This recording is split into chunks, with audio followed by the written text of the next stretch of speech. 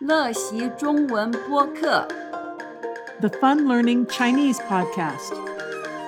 Join me and my Chinese tutor as we explore everyday Chinese vocabulary in ways that make sense to an adult learner. Hi, I'm Laura. Today we are going to have a Chinese lesson blurb, and we're going to talk about using 缺 to spotlight contradiction.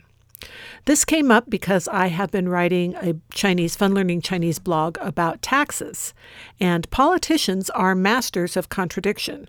They have a way of making rules for everyone else and exempting themselves, so it is no wonder that the common use of 缺 to indicate contrast came up in writing my latest blog.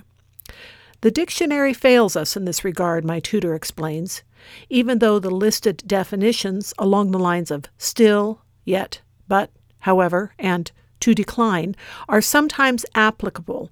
The way 缺 is used the most is to point out a contradiction or contrast between two statements or actions.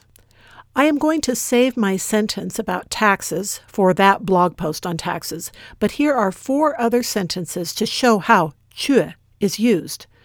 These should be easy to understand and will prepare you to more easily understand the sentence in the upcoming blog post.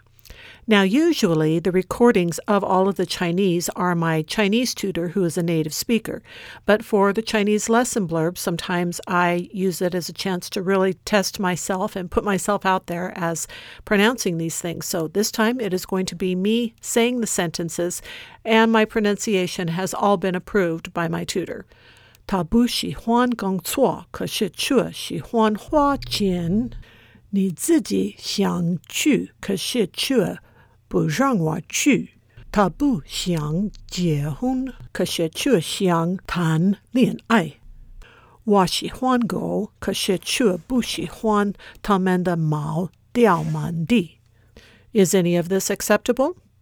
You can see that the gist of these sentences is to question whether or not this contrast is acceptable or makes sense.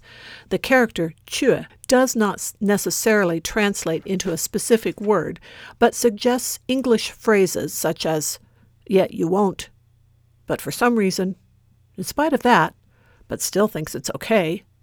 Another Chinese lesson blurb in the near future will have to do with a Chinese idiom that we ran across while discussing this last sentence here. It is rather violent, but it made me laugh. Stay tuned. Thanks for listening, and see you next time. For a written version of this lesson, including both pinyin and wopomofo, please visit my blog, funlearningchinese.com.